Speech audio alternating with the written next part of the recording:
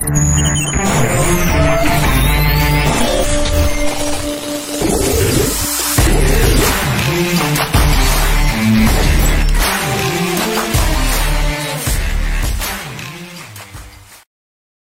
we're live. Thank you for Steve and Phil for joining us tonight for another Yak Chat, and just covering off some basics on some bream fishing and a bit more sort of technical stuff as well as we get through the night, covering over the locations and things to expect, things to look out for, and just some tips and tricks to help you guys out next weekend at your Yakhunters Round 2 comp. So Steve and Phil have offered their time up and knowledge to try and help us. So what we might do, we'll move into a bit of an intro with the boys. They can give us a bit of an introduction on each other and how they've met and what they fish out of in kayaks and boats, because I know Phil's a bit of a boat person and Steve's a kayak person, so it's a bit of a cross mix here, but we'll get through that. So yeah. If you want to... He's converting me. He's converted. So if you want to... what we might do is, Steve, do you want to have a little chat about yourself and maybe when you started with Yak Hunters and maybe some achievements and stuff like that? Yeah, cool. No worries. Good evening, everyone, as well. I hope everyone's ready to hear some bream info because we love talking it. So I've been a member of Yakhunters since 2016. So one of the inaugural guys. I was at their first comp and have been fishing the whole series since with my partner Erica as well. We've been doing that. It's a good chance for us to get out there and meet new people. And last year I was lucky to take out AOY in Queensland. It was quite a consistent year, so the series itself jumps through each year different species, so gives everyone a chance each year to sort of fish against something different, not just bream every weekend, which it's good for a change here and there. Being originally from Sydney, a good friend of mine, John Curry, who's on the admin team in New South Wales, we used to do a lot of bait fishing for jewfish, so I was quite an avid squid fisherman, needing to catch fresh bait for our jewfish all the time.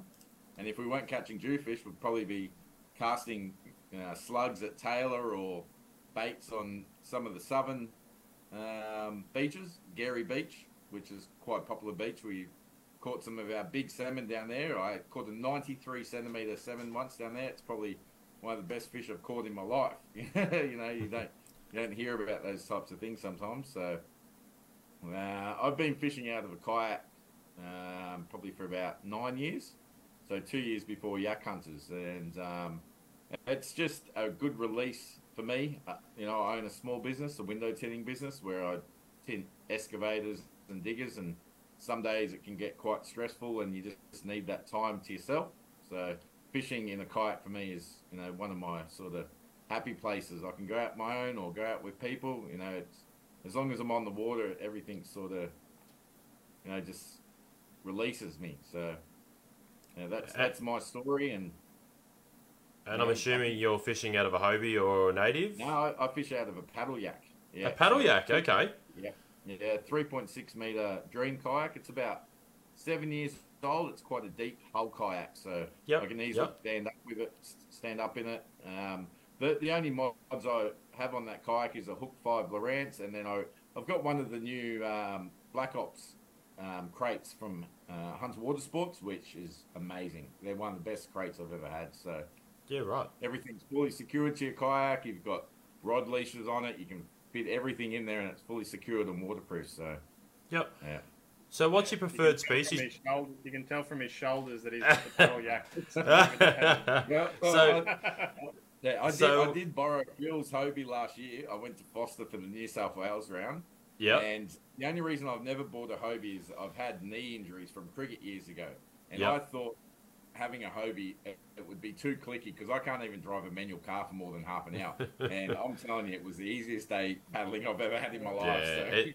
It's amazing with that paddle setup that they the water restriction on the paddles, you actually don't feel it too bad. If you are pedaling pretty hard and fast for a while, your knees do get a bit sore, but yeah, it's not too bad. So what's your main species that you target? Yeah, so up here, me and my partner, we love chasing bass and Saratoga in some of our dams. So we've got Hinds Dam, which is only about 50 minutes from our house. And then if we go north, probably about 50 minutes to an hour again, we've got Ewan Maddock Dam there. So Okay. That dam, unofficially, I probably hold the record for one of the biggest Saratogas ever caught, and that was in round 1 of a bass series up there. The fish measured somewhere between 85 to 88 centimeters, a Saratoga. Yeah, right.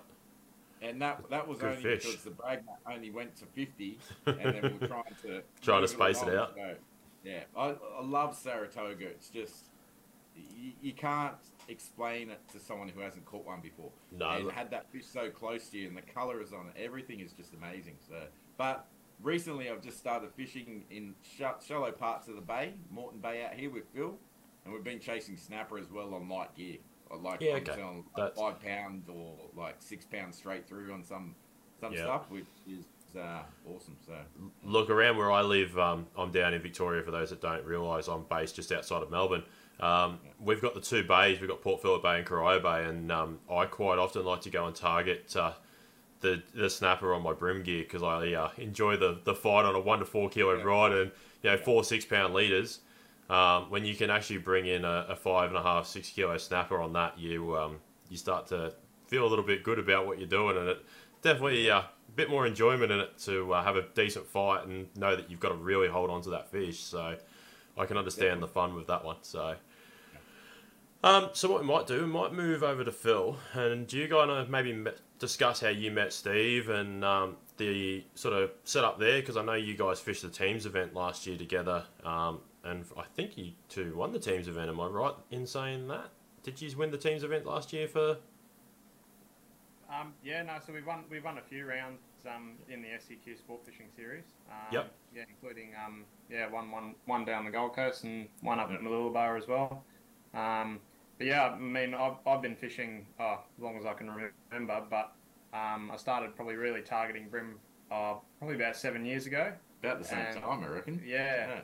And then it would have been about 5 years ago when I fished my first tournament here at the Brisbane River, and I'll be the first to admit I had absolutely no idea what I was doing that day, but I had an absolute red letter day. I went to pretty much the only spot I'd ever caught a brim on a lure ever, and I probably could count on my fingers the number of brim I'd ever caught on a lure, so I was no way experienced, and that spot just went absolutely gangbusters, and I think I got my PB twice that day and won the event. It was just crazy.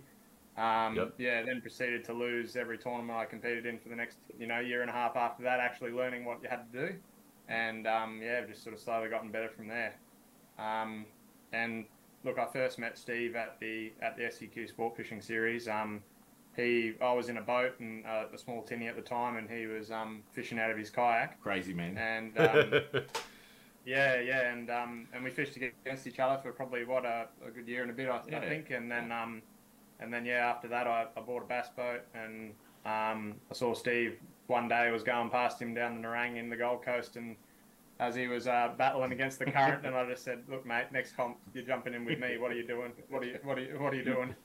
And we fished together in those events ever since. I call him Mustache, and he calls me Crazy Phil because I nearly thrown him off the boat a couple of times.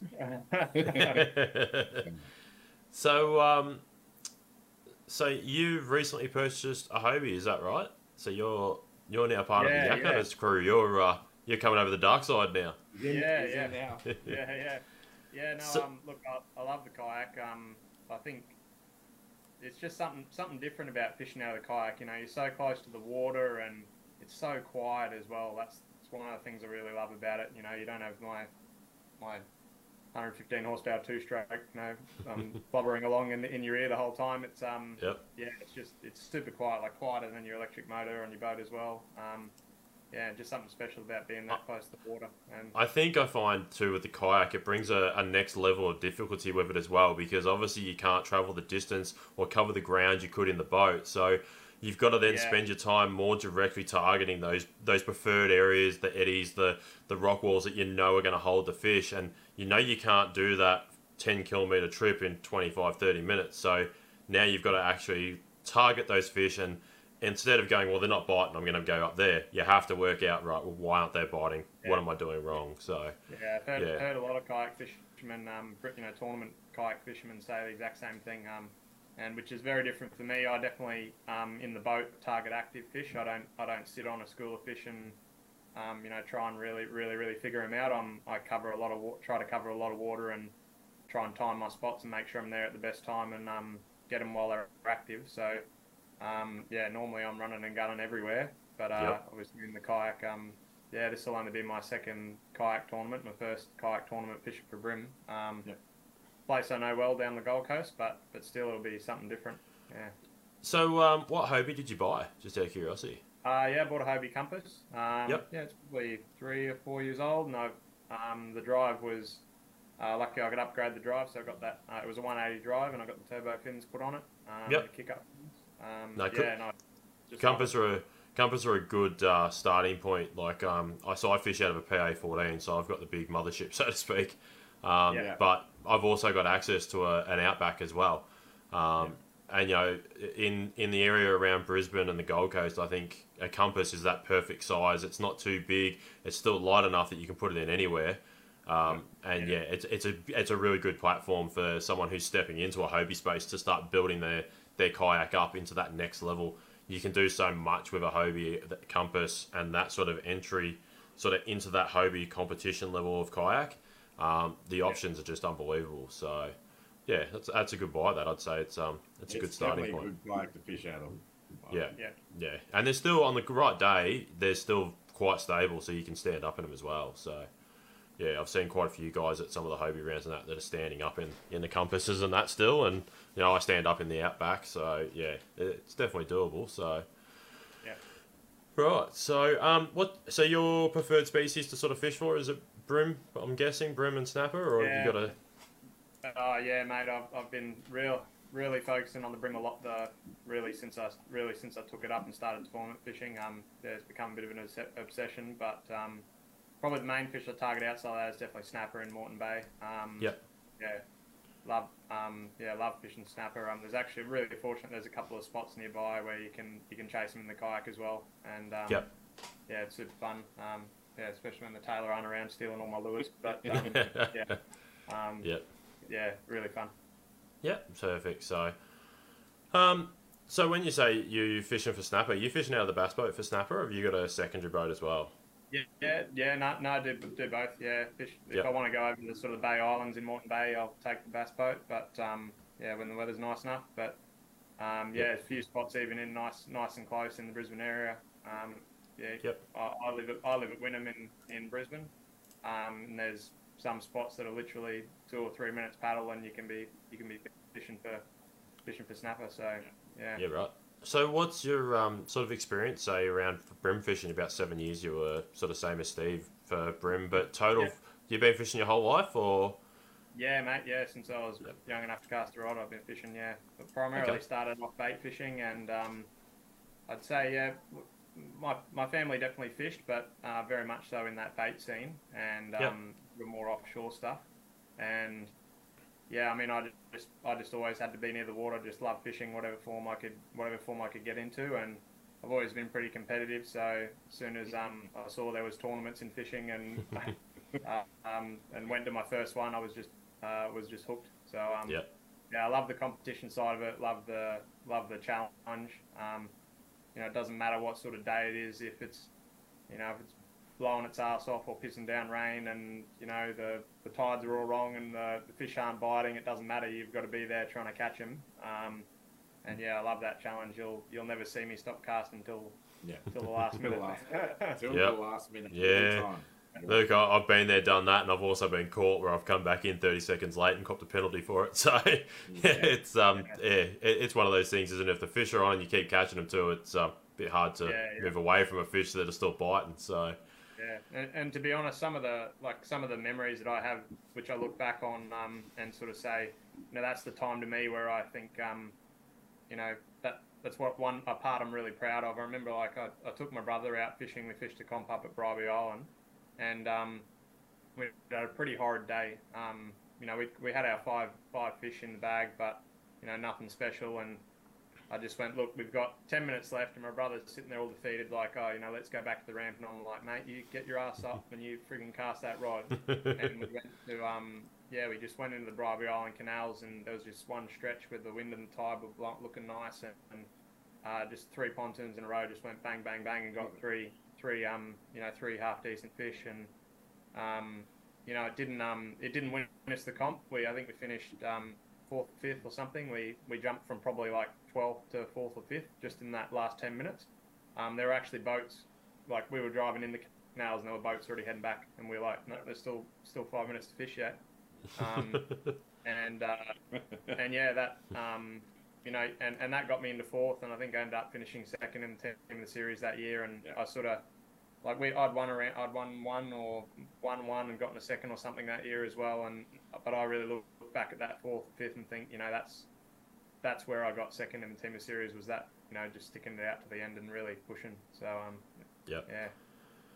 So what we might do, and for the guys that are watching the stream, if you guys have got any questions for these guys, chuck them in the comments, because I can post these up on the screen and I'll pass it on to the boys and see if we can answer some of the questions around the system as we go through it. So what we might do, I know, Phil, you went for a quick sneaky fish at the start of the week and had a bit of a look around. Just yesterday, actually, yeah. So what we might do is maybe explain the system, what the system's like, to a sort of a person who's probably never fished it or seen it before. So like for me, obviously, I don't really fish around Queensland, being from Victoria and in Melbourne. I have fished around the back end of Hope Island. So maybe give us a bit of a run through on the system, Paradise Point, from what the Yak guys are going to see for the tournament next weekend. Yeah, well, look, guys, it's a beautiful place to fish. I mean, you should, even if you don't know anything about catching bream, you're going to have an awesome day on the water, because it's it's a picturesque place, and it's a really nice time of year to fish. It's not I know I say freezing cold to a Victorian, but it's definitely not cold, and it's definitely not stinking hot either. It's a really beautiful time to fish, and yeah, it's really picturesque as well. I mean, this time of year we've had strong southeasters blowing for the last week, which is just starting to die off, and the southeasters really clean up the water down here and cool the temperatures down as well. So yeah, the water's going to be a beautiful clean colour. There's you're launching on a beautiful sandy beach. It's really nice. So yeah, obviously salt water, and it's a tidal system. And I think particularly on that part, with it being a tidal system, for all those sort of freshwater fishermen, it's really important to remember. And sort of kayak safety is probably something we'll cover off when I pull up the map a little bit later. Yeah, you can get, I think on the day of the comp, the tide's not huge, but it's certainly not a small tide. It's sort of a 1.3 or 1.4 metre tide. Yeah. So so it will be pumping. There's some spots where certainly if you don't have if you're only on the paddle like Steve, you can get caught out very easily. You can get to the point where you can't paddle against it, right, and you're going backwards faster than going forwards. So it's important to know. And as well, Gold Coast, people have seen all the tourist pictures. It gets pretty busy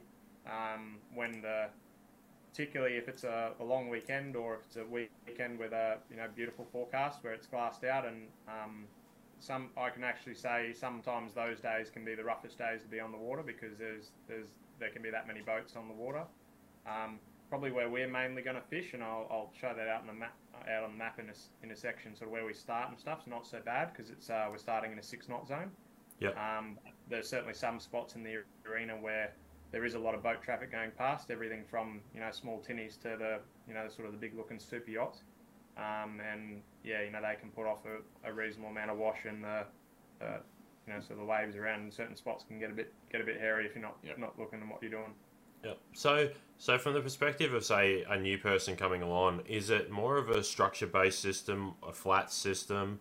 What sort of things are we looking at in the system? We're looking boat hulls and stuff like that, or? Yeah, definitely. So it's very much a structure-based fishery. There is natural stuff to fish as well. There is some sand, sort of weed flats and that sort of thing. But to be honest, all the tournaments, most of the big fish and the big numbers of bream are all going to be in the man-made structure. Yeah. So you're looking at pontoons and jetties and bridge pylons.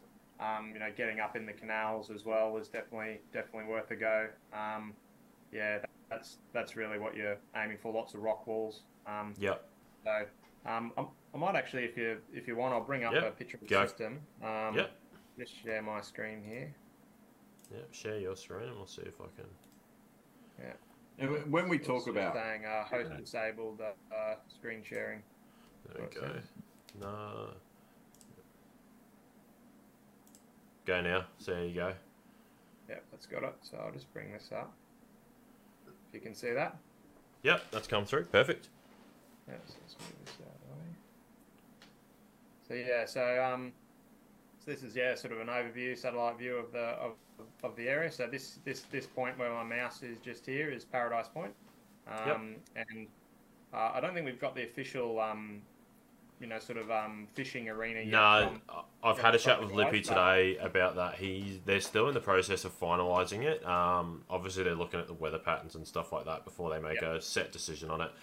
So that'll be released with the briefing when that comes out. But they may release a few details in a couple of days just to help some of the guys out.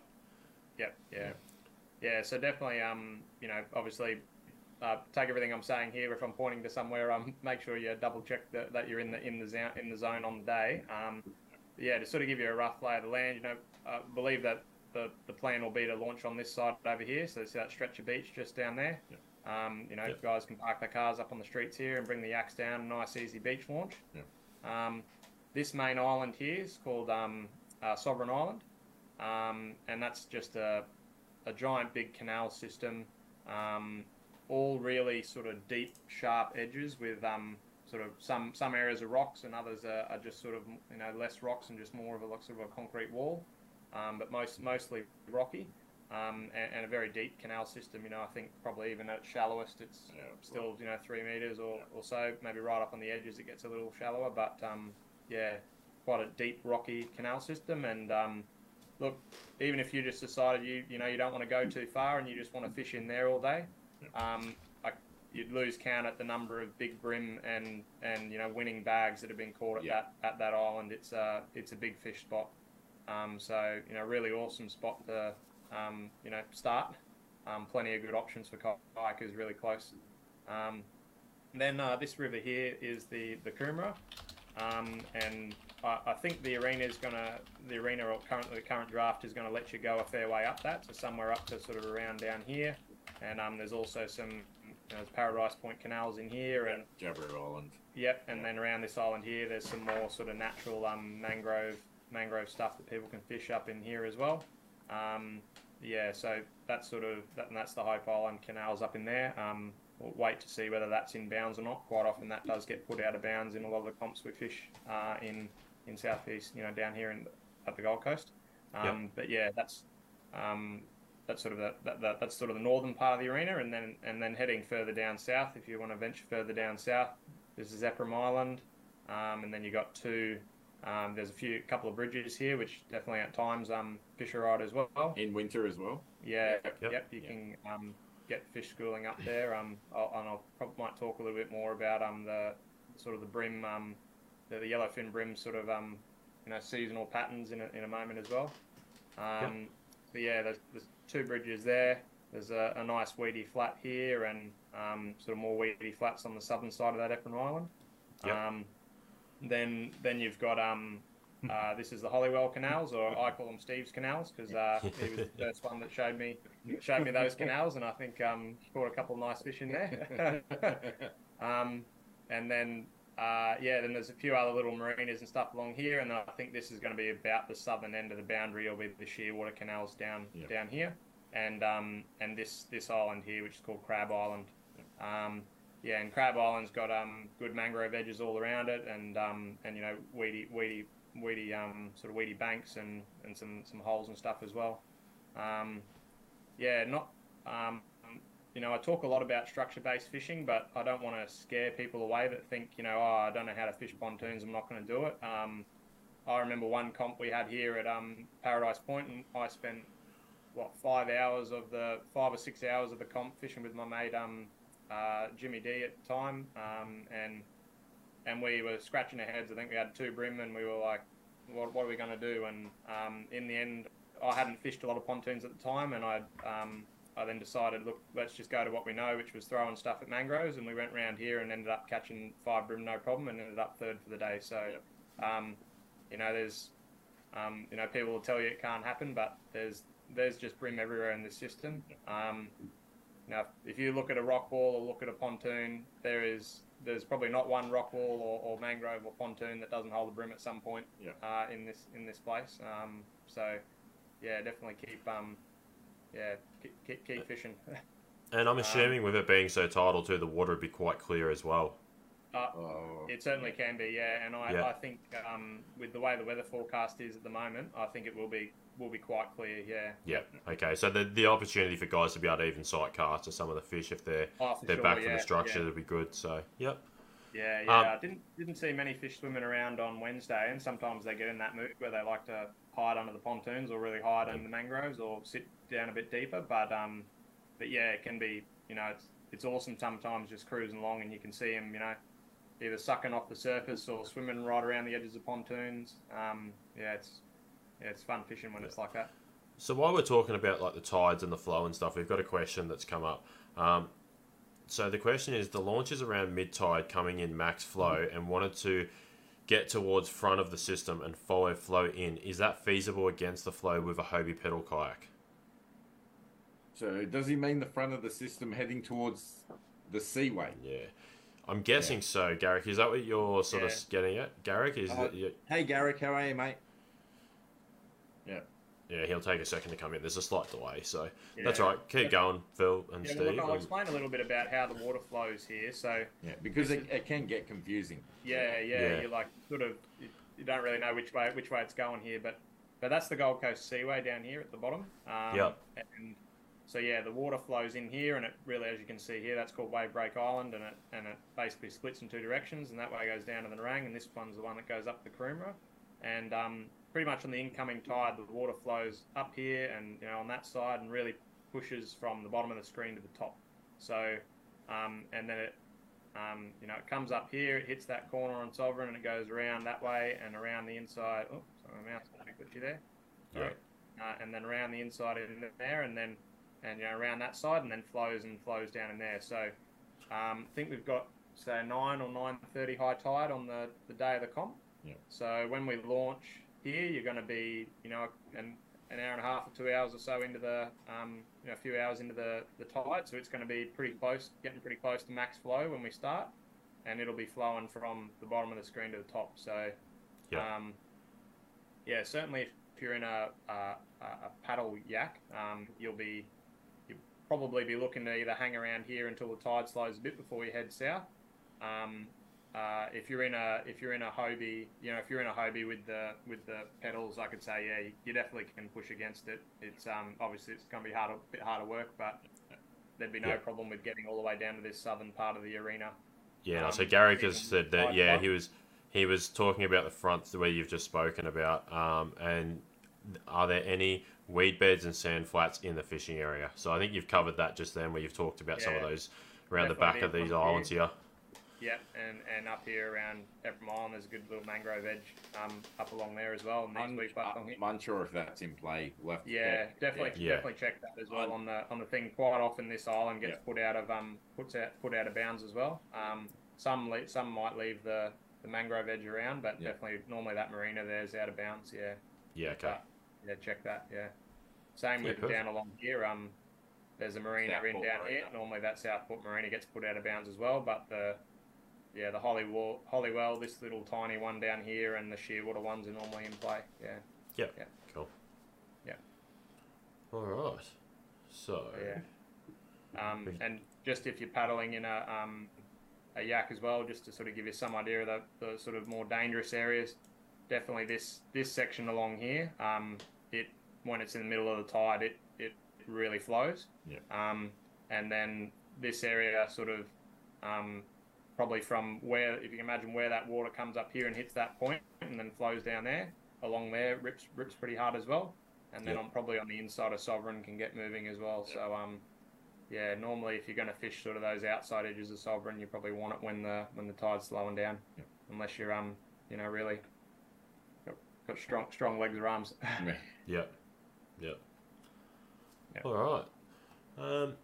Is there any more on that system that you wanted to show us there, Phil, or did you want to start working through some key points for techniques and stuff like that? Yeah, no, mate. Look, let's get onto the lures, and I guess guys can yeah, fire away. I'll stop sharing my screen, and then yeah, guys can fire away with some questions after that. Yeah. Yep. I'll fix this up. Oh, hang on. See having a problem with this bit. There we go. And that's back. Perfect. Alright, so what we might look at, so we've talked about the system. So maybe talk about you've spoken about some key areas where obviously you can get some big catches out of, and where some of the bigger brim are obviously known to hold up on and sit on. So maybe what we might do, just to start off, this time of the year, are you looking more, and unfortunately I'm talking from a black brim perspective, so I know it is slightly different, yellowfin to black brim. Black brim, when they don't want to bite, you can't get them to bite, whereas the yellowfin, generally, you can sort of convince them. So I've got limited experience with yellowfin brim guys, but do you find in this time of the year, will they go to a deeper sort of water and go to that bottom sort of an bite, or will they still be up on those edges in the mid sort of water column to the edge? Yeah. Look, to be honest, I think there's an edge bite. There's always an edge bite the whole year round. So I'm glad you brought this up, because I had forgot to sort of get into that sort of brim movements throughout the year. So in the summer months here in Queensland, the yellowfin brim tend to really spread out through the whole system. They're sort of everywhere, and the bags are a bit smaller. We're in a really good time of the year for going for brim now. The weather's cooling down, and they're all getting ready to do their spawning cycle, which they do at the bottom ends of systems. So they're all, with all this cold weather that's been happening, those brim will, a big number of those brim will be moving downstream right to where the start line is. And they'll start to school up in deep spots and, get ready to do their thing and, spread their young things all throughout the system. So, which is happening right now. There is some parts of the system in the last 4 days where fish are already schooling up in smaller numbers and are milking. So there will be, depending on the types of weather we get in the next week and the wind we get as well. Some fish might start stacking up more, like leading up to the full moon, but it's really hard to predict. It's amazing the difference there from yellowfin to black brim. Like for us, when it gets to colder weather, the black brim will school up into really tight bunches, and the bigger fish will actually sit on either the edge of the school or just off from the school. And like our brim down in Victoria and that, they won't start milking until sort of coming up to your September, October, like towards the end of the year. So it's very different in that regards for us down here to what you guys get. But I was always curious with obviously you guys having the warmer weather and being on the northern end, whether the brim would characterize differently and get that go deep when it starts to cool off or not. But as you say, they're sort of still on that edge bite all year round up there. So So they definitely start to school up deep, and you can go targeting those schools deep, and lots of guys have great success with that. But definitely don't ride off those edges, because even right where they school up deep, quite often those fish might be too preoccupied spawning, or they're all there, but they're not shut down for whatever reason, and you might find that on the edge right next to where they're schooling up, that's where all the brim have gone to go grab a feed while they're taking some time out from spawning. So definitely never ride off those edges. You can definitely fish them all year round. So I suppose moving on in a bit more from that, do you find in the morning on that low first light that they're more predominantly on the edge then than they are obviously, or do you find them on the edge all day? Is there any sort of a bite window time frame, if that makes sense, as to where they will be for certain times? Obviously they like to hide in the shadows and stuff like that, so they're not out in the open in the direct sunlight where they're easily seen. But do you find like a morning surface bite on the edge or a shallow bite on the edge, or it doesn't really matter with the time of day? To be honest, I'd say probably tide makes more importance than the time of day. I think almost every time with brim fishing, I keep a lot of journals and records of all our trips, and I think every time I've found a pattern, that pattern will last for a year or a season or something, and then you look at the next year and you just rewrite the whole thing. I wouldn't get caught in that trap thinking this has got to happen or that's got to happen. Probably one consistent thing I have found, which probably really won't affect us at this time of year, but in the middle of winter when it gets really cold, I would say you really want to push up into those really shallow canals first thing in the morning. It can definitely get too cold, and the fish will still be in there, but they'll be just super lethargic and hard to catch. So yeah, you generally try and target the deeper water first thing in the morning. But that's really more so in the middle of winter. This time of year, the water's not that cold yet. I wouldn't be too worried about that. So what sort of water temperatures were you seeing the other day? Did you notice? So it was 22 to 23 was about. Yeah, what right. It was, Okay. Yeah. So that's quite warm. Still posty warm by your standards. Yeah. Mate, we're talking 16 degrees at the moment down here in the water, so it's really dropped. Like you're talking where you are now. That's normally about our peak water temp. That 21 degrees is where our black brim like to sit and get really active. So. Yeah. If it's over 20 degrees up here, we'll probably try and throw top water all day. Yeah, well, there you go. Things like that's what I thought of mentioning to the guys is don't get too clued in on just throwing top water in the morning surface lures, because there is times, and it's not just our sort of how our trip went. We'll come back from a comp and someone else would have banged them, and it'll be like 1:30.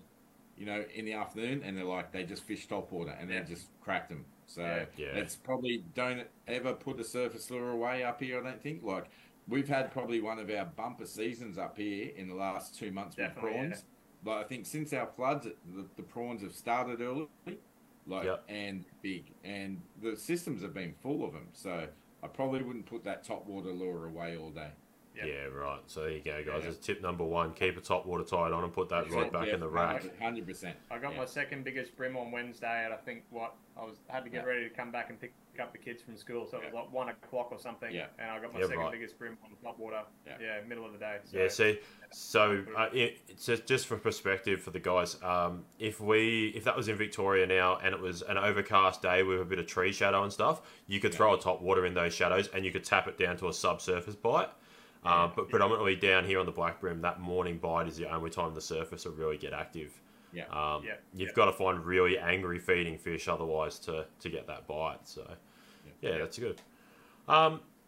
So obviously we've covered off. The bite. Where are you gonna cover the bite? It doesn't really matter. You will get a deep bite. You'll get a top water. You'll get a shallow. You'll get structure bites. So we'll move through into the actual lures that you guys would probably suggest for these guys. Let's go for something, say, to start off with, maybe around that structure. Let's talk about that and a couple of lures, if you've got some handy that you can talk about, around some of that man-made structure that we've covered off. So Phil and I, we usually fish pretty similar lures, but when we're in the boat, Phil will be up the front and I will be working something different. But when we're in the kayak, we're probably going to throw similar things.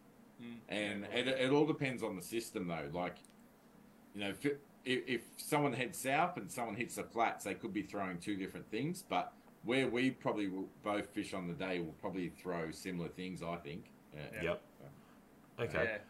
So I think for the lures, so if you're fishing, say, around structure, I think pontoon's probably the most common structure you're going to find around there.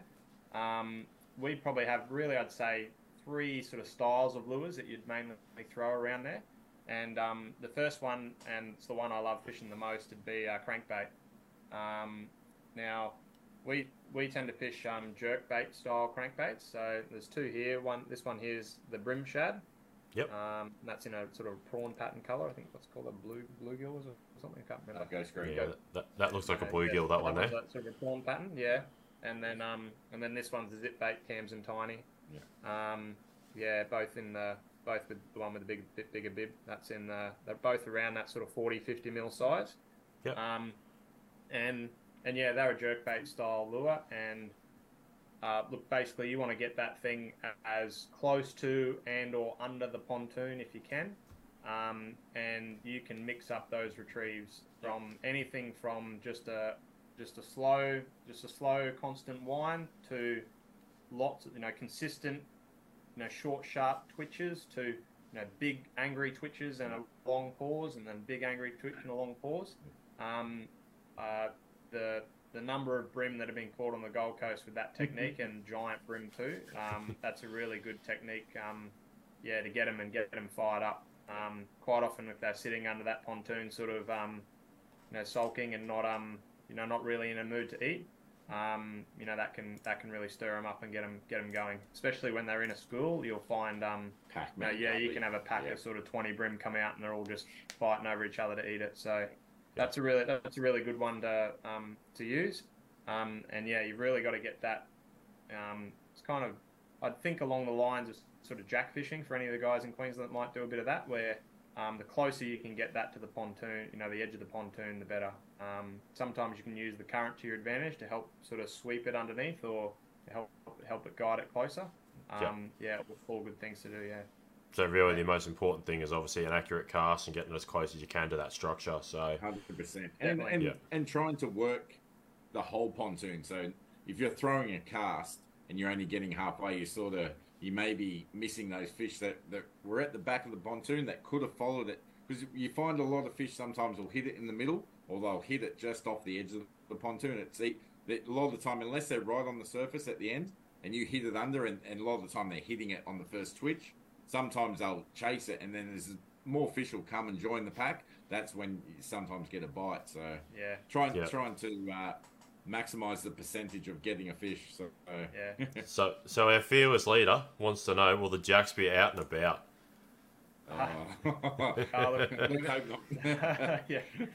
When you hear the line class, we're telling you to throw at these, you'll probably hope the jacks aren't around to deal with $20 lure. But yeah, look, no, it actually has been a pretty decent jack season, I think, down the Gold Coast. But yeah, look, I wouldn't say no, but with that cooler weather, they're definitely going to start to get a bit more quiet. So I didn't see any on Wednesday.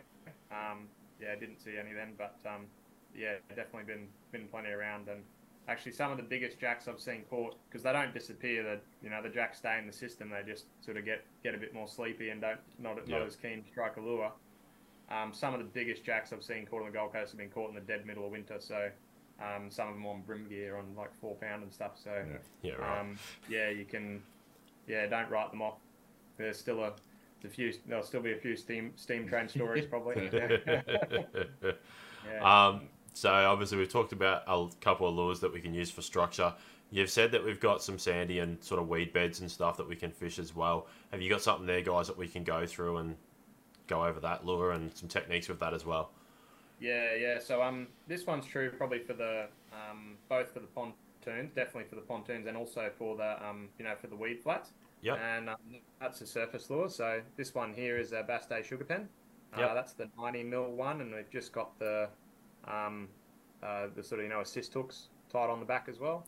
Yep. I think a lot of brim fishermen will be familiar with that lure. It's just a walk the dog style lure. Slow retrieve with twitches, and you'll get that lure working side to side. A real important thing with that lure that probably some people may not quite realise, but you see it's got that little tiny like popper face on the front, a little cup.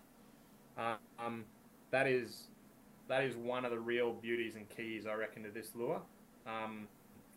Depending how you work it and how you twitch it, where you hold your rod tip in the water, and how much slack line you got and the wind and all that sort of thing, you'll find when you move your rod tip around, you get it to this right point where when that lure is twitching, you get this little, that cup just pushes this little bit of water and you get this little squirt of water coming out of the front. And that's just the perfect invitation for a little flicking prawn. And you want to work that lure so that it's always doing that little squirt. And the more time that you have that lure doing that, the more angry those brim are going to be when they hear it and come looking at it. So you can throw that. Yeah. Yep. So do you guys find, obviously you guys are in a pretty tidal system, so I don't know whether this will really apply, but when you cast the lure out and you get those rings, obviously when the lure first slaps on the water, do you guys find that you're best to leave that for that sort of 10 to 15 seconds for the rings to clear, or because you're in such a tidal system, it doesn't really affect that lure? Yeah, it's not a huge. It's probably not a huge problem, but I still do normally let it sit. Actually, sometimes with brim, if there's a big school under there that you haven't seen, you land. They'll hit it as soon as it touches. Had brim just eat it.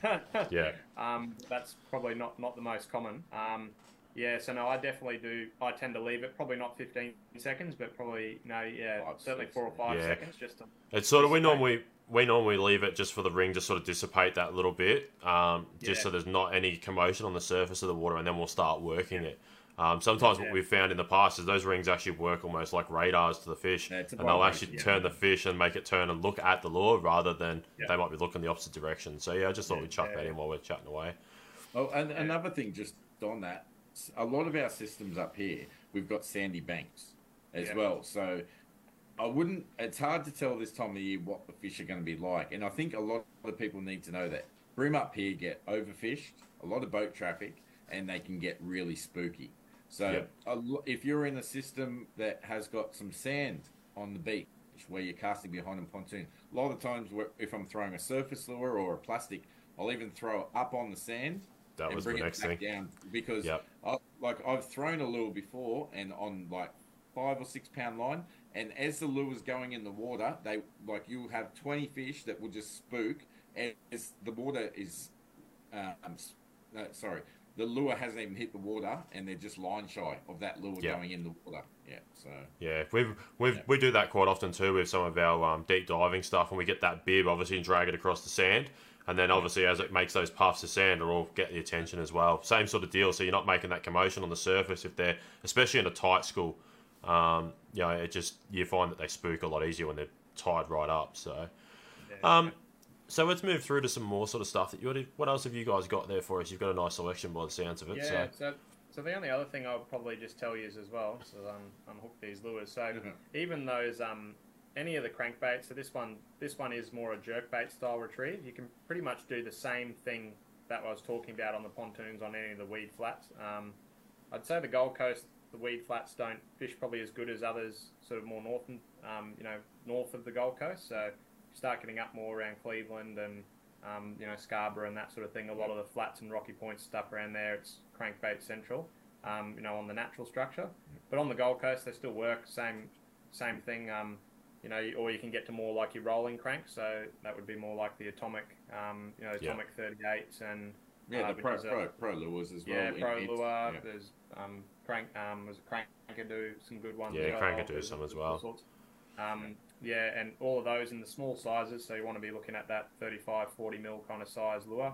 And most of the time, it is just a steady, constant, boring retrieve. No twitches. But it works. That's really what works. That's what I'd be throwing in. That's what I'd be throwing if I'm fishing weed flats up here. So that was on the weed flats. But then if you're going to go again around the structures, and to be honest, you could throw it around all the mangrove edges as well and rock walls. The next thing would be plastics, I think.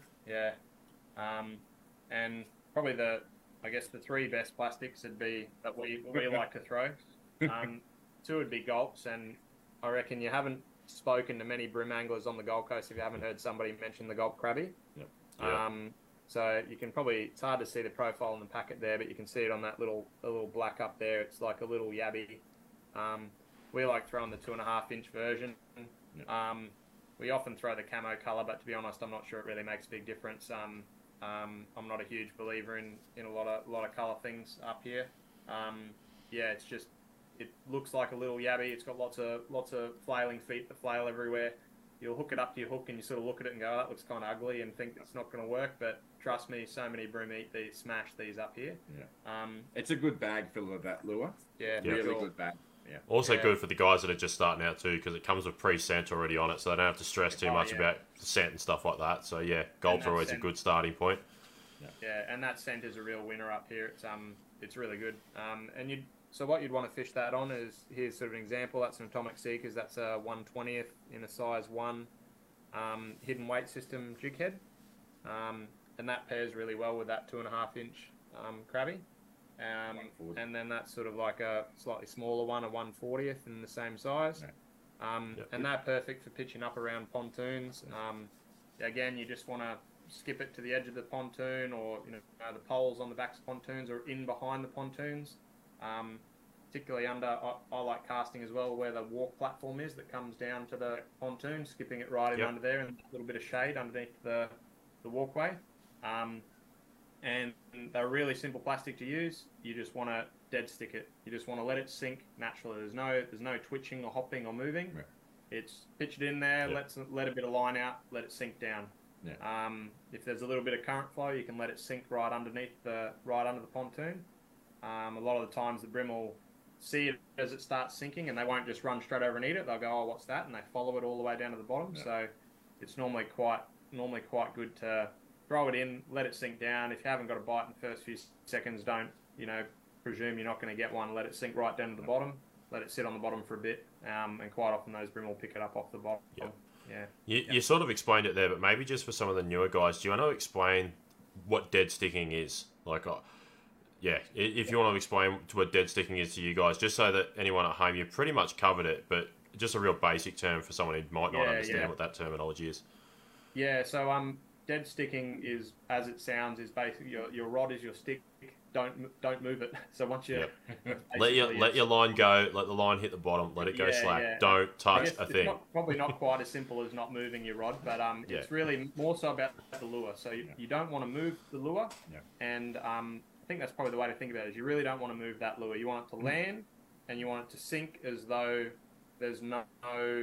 You want it to sink naturally is probably what you're sort of looking for. Yeah. So look, if a brim's sitting under a pontoon and it sees, a bit of weed and a bit of lump of crap and whatever's floating around in the water, and it's all sinking down like this, and then your lure comes along and goes, or sinks at a weird angle to the rest of it, it's going to think, oh, what's that? That's weird. Something's up with that thing. I'm not going to eat it. But if it sinks down naturally in the current, then that's sort of the best way to present that lure. Yeah.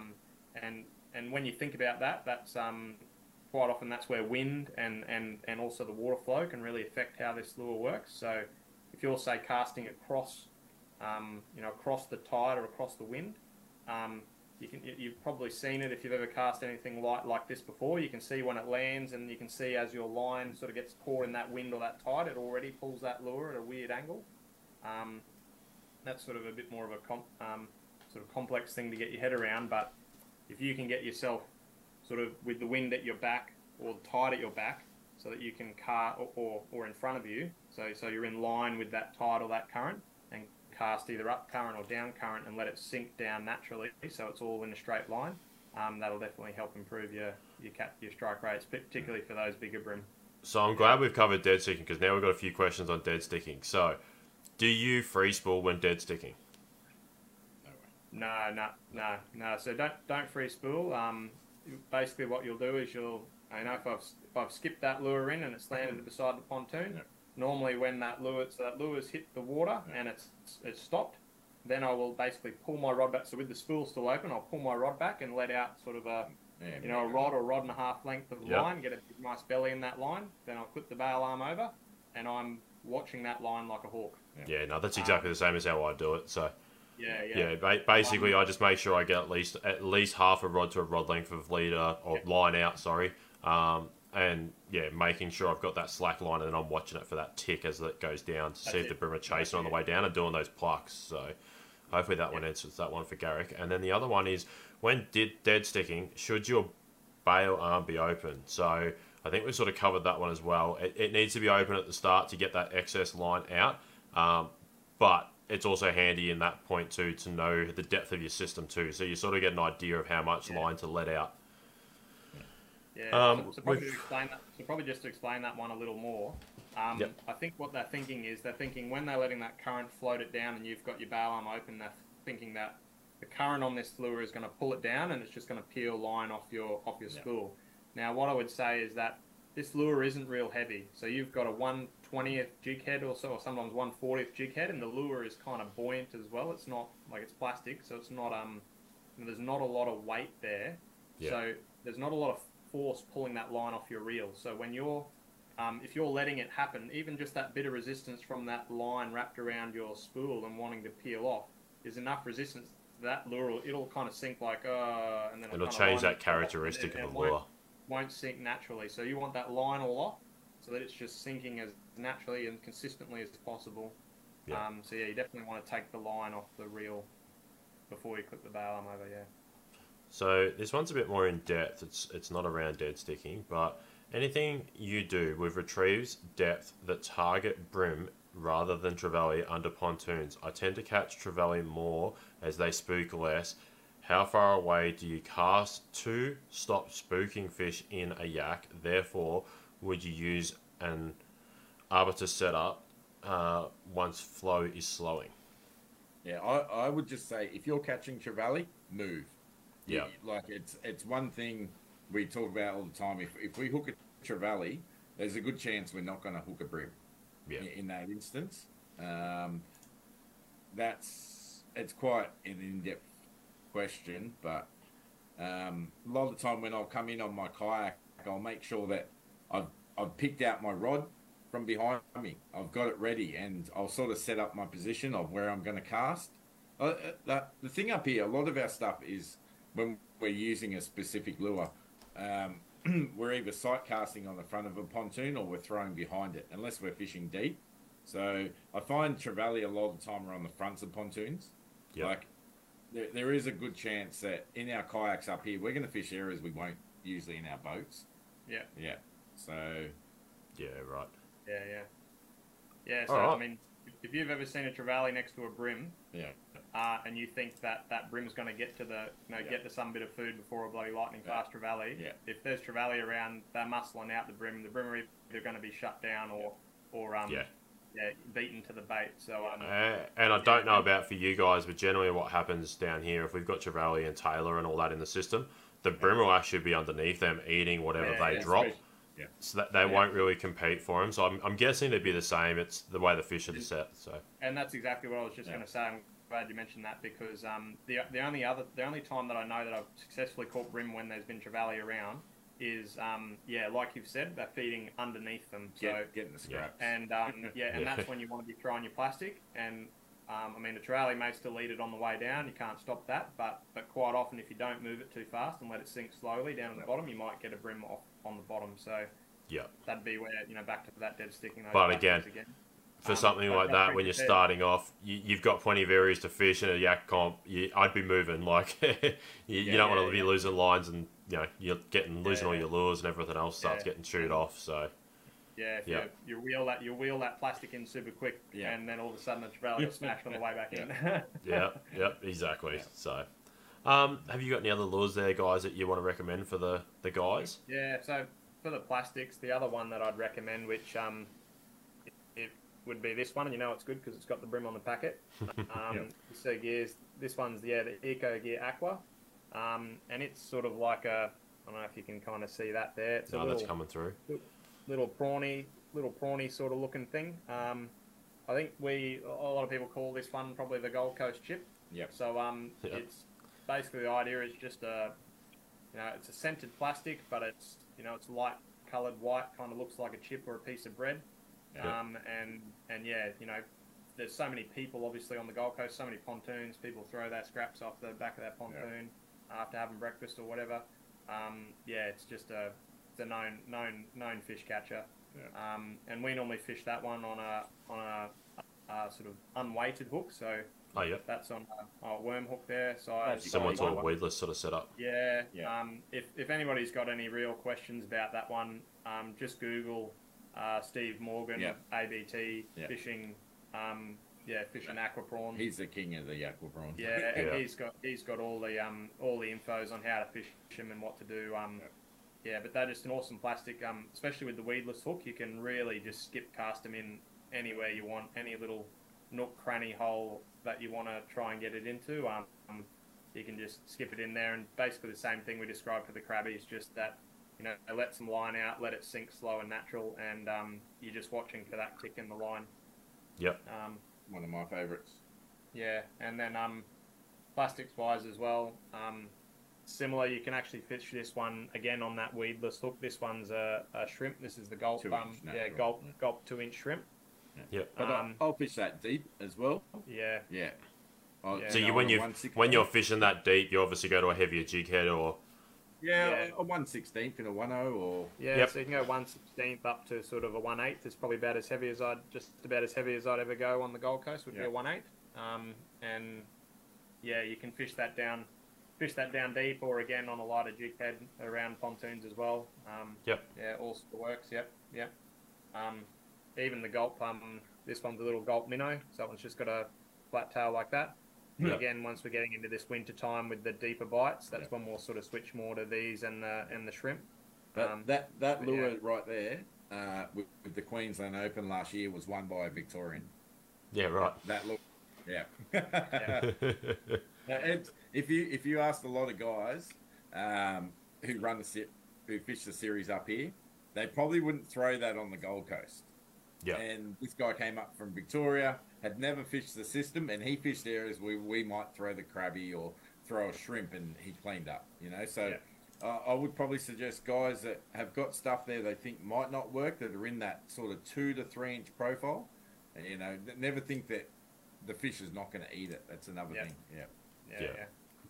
Yeah. And I think it's a great time of year to fish down here, because, you know, the fish are, you know, they're starting to condition. If they haven't started spawning yet, a few have, but yeah, they're going to be conditioning up. They're going to be feeding up, getting ready for that spawning cycle in the winter months. So and they're still, like, I fished on Wednesday, literally one end of the arena down to the other, and caught fish everywhere. So I think, you know, it's sort of anybody's to win.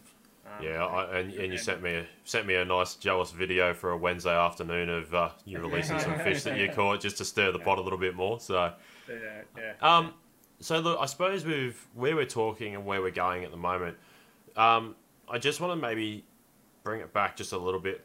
When the guys are fishing, obviously, your numbers aren't fully set yet. We're not set on the numbers. We've got till Sunday, obviously, for the guys to enter their enter in for next week. But if someone's fishing a spot that they desired to fish, would you guys look at that up there and go, right, I'll come back in an hour's time, and if he's off that would have recharged, and I can have a crack at that now? Or would you look at that as that spot's busted and you need to move on somewhere else?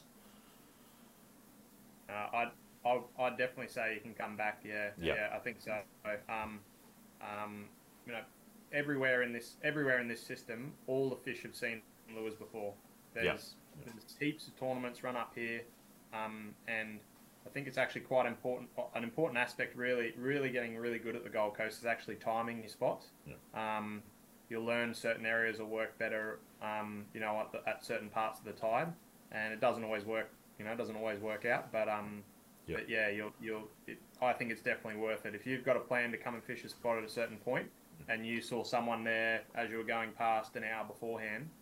I wouldn't worry. I'd definitely come back and fish it. And look, I always say to our guys down here, you know, if someone's in your spot, there's no guarantee that they're throwing the lure that you're going to throw it either. So, you know, you've always got to, you might have something different. You might have a slightly different technique. I've had it before where I've given someone at a Yakhunters comp, I had a spare lure, exactly what I was catching fish on. He hadn't caught a fish all weekend, and he still couldn't get a fish. You know, and it was just the way that I was working that lure. Once I showed him how I was working the lure, we've worked out that was the difference. You know, I think that's just troubleshooting on the day as well. Like when we fish together, we're always communicating. Like, are you twitching it fast? Are you doing a slow roll? Do you have scent on? Are you hydrated? There's so many questions. What scent are you using? And it's like you've got that pattern worked out in the first two or 3 hours, and that's not going to say it's going to be the same in, you know, the next 3 hours. So I think if you can adapt quick, if people they're good fishers, they're able to adapt to different situations quicker. You know, they're going to figure out a system pretty quick. Like, a lot of the Gold Coast is quite similar in that regard. It's just how you're going to get there in some of these strong currents, maybe. So and look, just to show some of the guys at home, to explain what we mean by some of the things we do differently. This is a big thing in Victoria. So that's a motor oil, basic slim, just there. Okay. And what we tend to do is we'll actually bleed that. So that there is, well, it's not gonna work probably. That'd be right. There we go. So that, you can sort of see it anyways, but that's a pumpkin seed. But what we do is, that's normally brown. We actually bleed the colour of the motor oil into the pumpkin seed. And, you know, a lot of people don't do the little things like that. And that could be the slight difference that might be that little different colour that they haven't seen before might be what makes them bite. So just to emphasise on, everyone does things differently. You know, that's something that we do in Victoria. Most guys will do, but we'll bleed all sorts of different colours together. So just to give you guys another option of it. Yeah, well, only 2 weeks ago, whatever, we went down for a fish in our local canal system down here, and I fished down one side of the canal, and Steve fished down the other side. And then when we turned around and come back, Steve just went straight over the first pontoon. I think I fished 15 minutes before and pulled a 40. I've got a guy that I fish with, and I'll get in trouble. So B2, if you're listening, we've got two Brendans, and we've got B1, B2, and The Brendan that I fish with, that's how we fish. The system we fish is a river system, and literally he'll do one side, I'll do the other. When we get to the end, we swap over and we go back down each other's sides, and we catch fish all day. So yeah. So perfect. I certainly wouldn't try and follow in right. Well, apart from you don't really want to be fishing right next to someone. Oh, yeah. You probably wouldn't. You wouldn't fish right behind someone.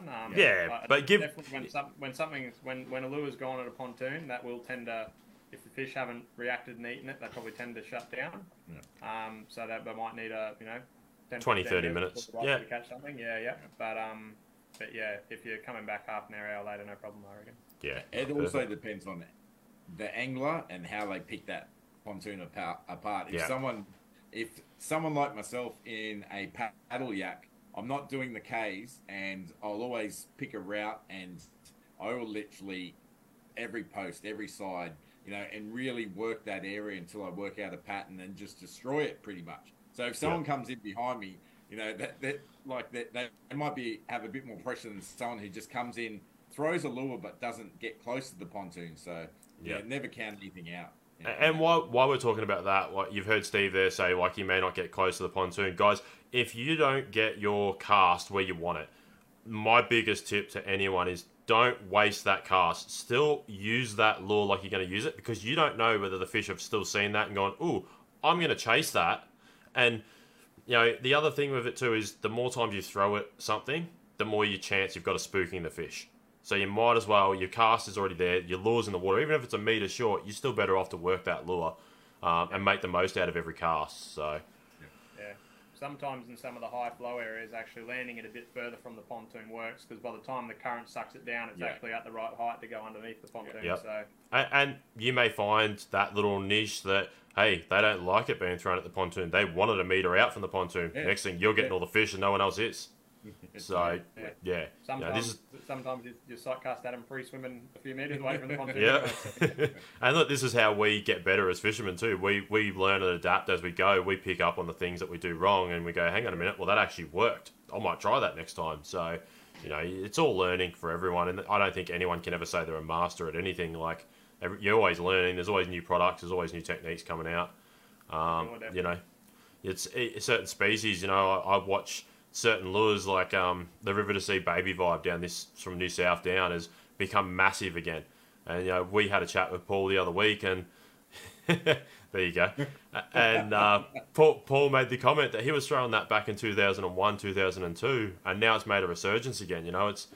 It's a decent trek up. So yeah. There we go. And Chris has just said, in fact, that's happened. I've had a bream smash my lure about 2 metres away from a pylon. So there you go. Yep. So that's someone. That's one of your admins that's pointing out that has had it happen to him. So so what else you got there for us? On that with this crankbait lure, and I think it's true for your surface lure as well when you're twitching it back towards yourself. When it gets that kind of distance where maybe 4 metres or whatever from the kayak, and you think, that's about when the fish are going to see the boat, just stop it. Yeah. Especially if a fish has chased it or already had a go at it, stop it. Don't pull it so close to the boat that you then spook it. Sometimes that last bit of just pausing and just keeping that lure in the water, they'll just then all of a sudden go, it's too much, I've got to eat it. So sometimes that pause right at the end before you get too close. So, have you got any other lures there that you want to cover off while we're going through, Phil, before we sort of maybe move on to some setups? I don't want to throw too many at people because they'll then have to go buy half a tackle shop. But and look, guys, these are all just options. Let's be honest; these aren't what you have to have. These are just multiple options. You might have some of these at home. So yeah, but it might give you some ideas for different things. And I think all the guys down in Victoria will know this one as well. But I was hoping you were going to mention one of these. I've always got one tied on. Particularly around Sovereign Island, this is a really good lure. I think a lot of other places, I'd say probably the crabby works just as well as the cranker crab. So and it costs a couple of dollars instead of $20, $20 a pop. But yeah, the cranker crab in heavy. If you wanted to fish that round Sovereign Island, you could definitely do a lot worse. That's one of the best bream lures, and I'd say probably accounts for some of the XL size bream that get caught around Sovereign Island come on that exact lure. yeah, you'll definitely find days where that's not what they're eating. But yeah, it's definitely a go-to. Yeah. Not to say the big fish won't come on a crabby. Last year in our comp, a 1.28 kilo bream was caught at Sovereign Island. Yep. And that's probably one of the biggest bream I've seen on the Gold Coast in a few years. So yeah. So something that I haven't seen you guys sort of throw out there as a lure that we use a lot around Victoria and East Gippsland and that, where we do get some yellowfin. Do you guys ever throw the little 38mm stick sort of style minnow, no bib, like just they're like a twitch bait? Yeah, stick bait. Yeah, so I fish stick baits in my kayak in an area not too far from us. So I'll usually fish them on boat holes in 3 pounds straight through. There isn't too many guys up here that fish stick baits, really. Yeah, okay. I think a lot of the guys will go for that aqua prawn profile.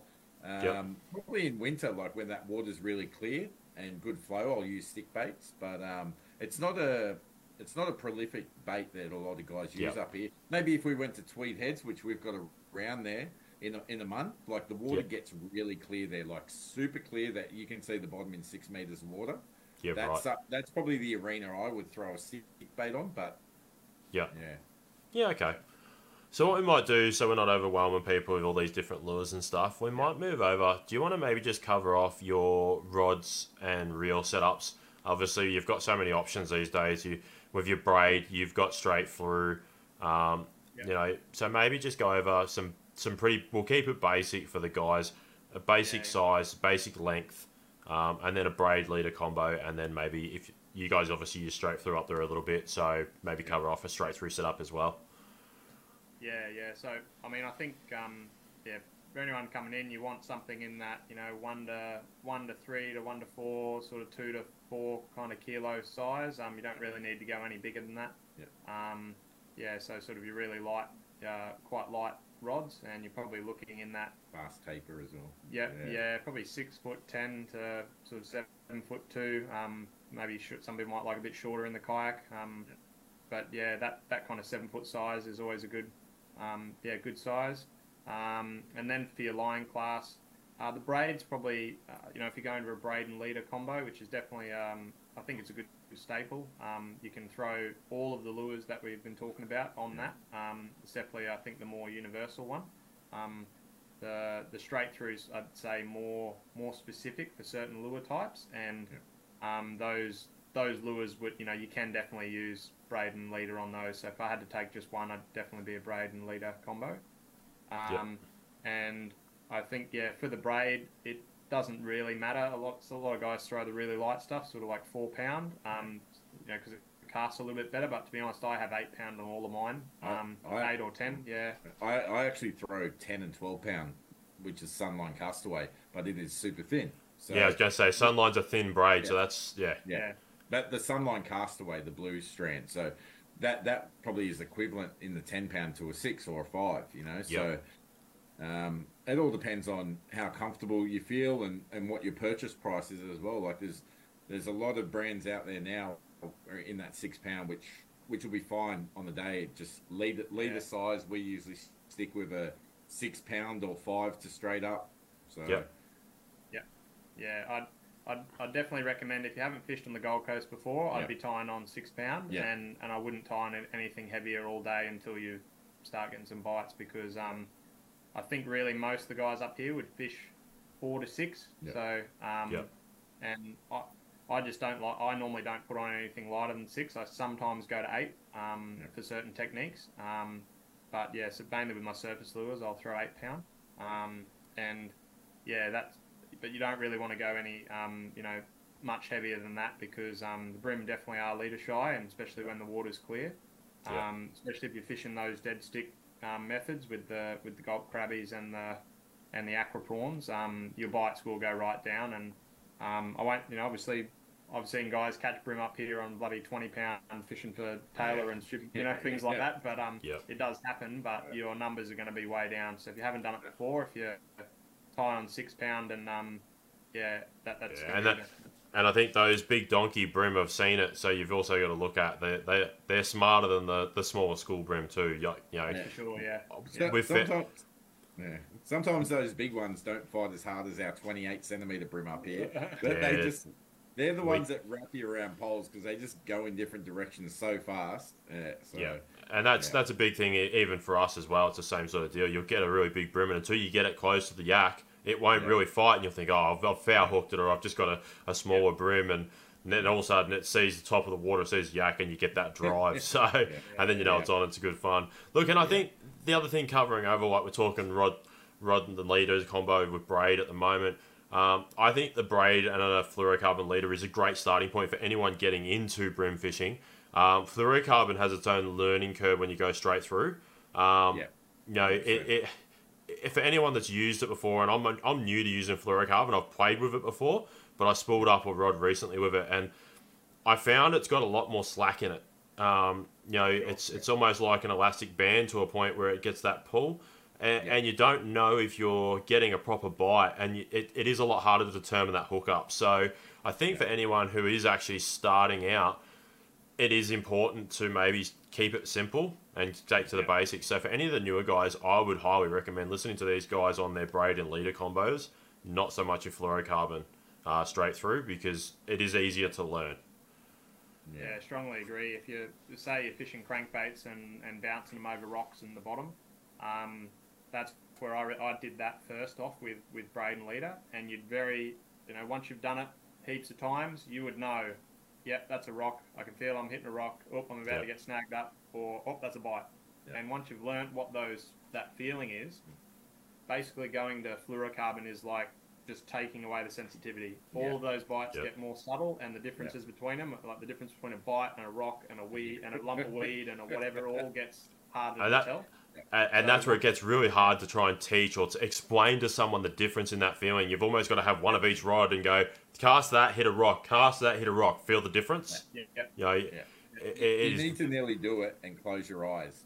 Yes. Like I listened to a podcast on Doc Lewis, Blake O'Grady, who's a friend of mine, and he talked about he used to go drummer fishing down in Stanwell Park in New South Wales, and he got good at doing stuff because he'd always fish in the dark, and he said it was all about just getting that sensitivity, which comes with repetition. So you can't go out on the first day of your first ever brim comp and realise that you're going to use the most subtle, stretchy line to feel a bite. So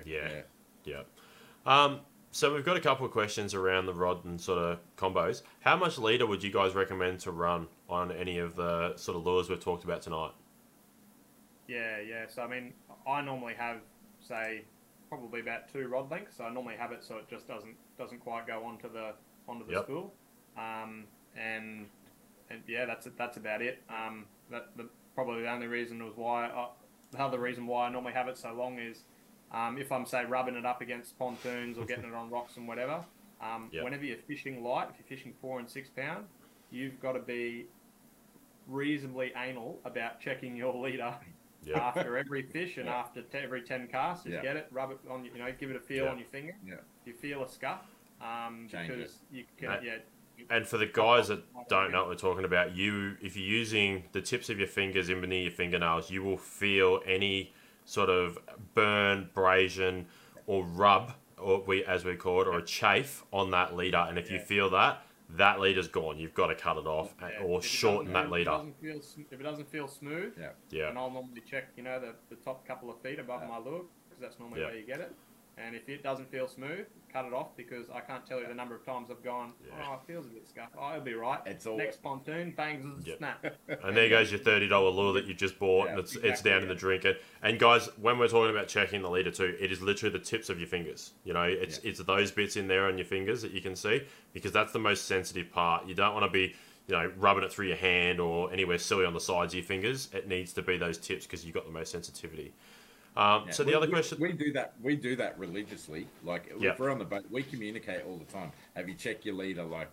It's something when you're out, you need to get yourself into that routine, because you don't want to miss that next fish, and it will happen, unfortunately. But if you get into that routine of checking it, you've got a better chance of catching that. Look, after every fish, I check a leader. If I haven't caught fish for a while, it's every 3rd or 4th cast. I just quickly, as I'm winding in, I grab the tip, run my hand up it. It's Check just leader, a quick check check. Yeah, that's it. Another thing, check your leader, check your drags. Yeah. What's your drag like? Move into a different area. I can fish looser. There's so many variables. That's it. When you're around structure, your drag's a bit tighter. When you're in a bit more of a flat, that sandy, weedy flat, if it's a pretty good flat and there's no real barnacles or anything around or anything it can rub on or any thick weed, you can have that drag set and let that fish run and tire itself out, and then it'll just flop on its side. So, it makes it a lot easier. So this will probably cover off a bit of stuff, but we've also got another question from Chris. Also, what would be a good budget size setup would you recommend for someone like myself that wants to target brim on light gear? All right, so I can tell you straight off the bat, Daiwa aired rod, $100. Akuma reel, about $100. The Expire, excellent reel. You can also look at, if you want a bit more price point on the reel, that $139, the Daiwa Exceller. That package there, you can fish for your brim, your bass, and your flathead. I've got 2 Daiwa aired rods I've had for 5 or 6 years now, and if I go bass fishing in a creek, I take that because it's not a high graphite rod, like high modular graphite. You can bang it apart, bang it in the kayak. It's a great. And I can second that. My wife has got seriously into her fishing this year and started really having a go, and I've gone and bought her 3 of those Daiwa aired rods. That's so good. And I've got some expensive Daiwa rods, and I still use them sometimes in a comp. Yeah. Probably if someone wanted to go up a little bit more from that, my recommendation for someone getting into brim would probably also look at the Daiwa 20 series infeeds, the newer ones that come out. There's a 732 LFS, $180. And they are a great rod that you can do twitching with, soft plastics. It's that next level up from the rate, but you're not spending a fortune on it either. So So that rod you're talking about is actually my cranker crab rod, the blue one. Oh, you've got the blue one. So this is a red one, the 732. I think it's a 732. I've got that in the X series. I use that for my plastics as well. Yeah. They are so good in the hand and so light. Like, I've actually got a rotator cuff injury from years ago. Yep. I could throw that rod all day. Yeah. It's paired with a Revelry reel and a 2000. I can throw that all day. Yeah. Look, I can go through. I've just gone and bought the Z series of the new 712, and even with that, all my rods are Daiwa rods. I'm a Daiwa fanboy, so I'll get in trouble for that. But I love the Infeed range of rods because they're in a budget that isn't over the top. It's achievable for your entry level guy to the intermediate. You don't have to spend a fortune. So I think they're a really good price point. Some of those lower Infeed rods for guys getting into it that just want to have that little bit of a nicer rod, a bit of a nicer grip. But as you said, those Arid Daiwa rods, unbelievable. Really? For the dollar value, for $210, $180, depending on the reel, it's a set done. And then as we've said, we covered off on the braid. You'll spend, have a shop around for your braid, look at your sizes, check your breaking strain. Get a thin braid. You can go heavier if it's a thin braid because the breaking strain will be higher as well. So. You do a little bit of research on that, and you can pick up braid for $20. Rod, full setup with braid done, $230, $250. Done deal, you're set, and you've got a good quality rod, good quality reel. So, I think that's an important thing. So, I definitely think those aired rods. If guys are looking at those, I'd probably look at the 2 to 4 kilos in those because it actually has a fast taper. And guys, a lot of guys up here fish for freshwater species. Those aired rods are really good for bass, for throwing your plastics, your really light spoons and stuff like that. So it's a good all-rounder. Flathead, you go change flathead, with them. Flathead, snapper, everything. Yeah. So guys that are watching from home, if you've got any questions, just want to chuck them up so we can maybe move through some of this, and we'll start to wrap this up for the night. So if you guys have got anything else you want to add, I think we've covered nearly everything. We've done a pretty good session tonight. So, but if you've got anything related to brim, Chris is on at the moment, so you might be able to ask some admin questions and he can answer them in the comments. Hey, Mad Dog. We're going quiet. There's nothing there. Someone's made a comment about you, Steve. Apparently they reckon you've had a haircut. So hey, when you're in a business and it's only a small business, you got to look like you know what you're doing. A good haircut and a moustache will get you places. All right, here we go. All right, so we've got some questions.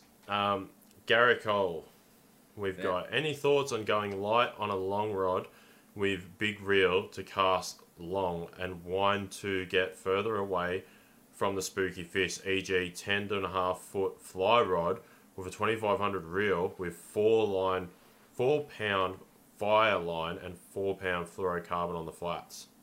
Yeah, I know Garrick personally. Yep. I would suggest that I use one of the Atomic Arrows rods in the 7'6".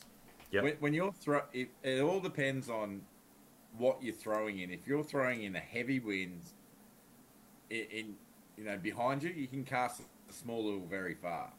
So I think it'll be all about positioning, your kayak with sun behind you and wind kind of thing. So.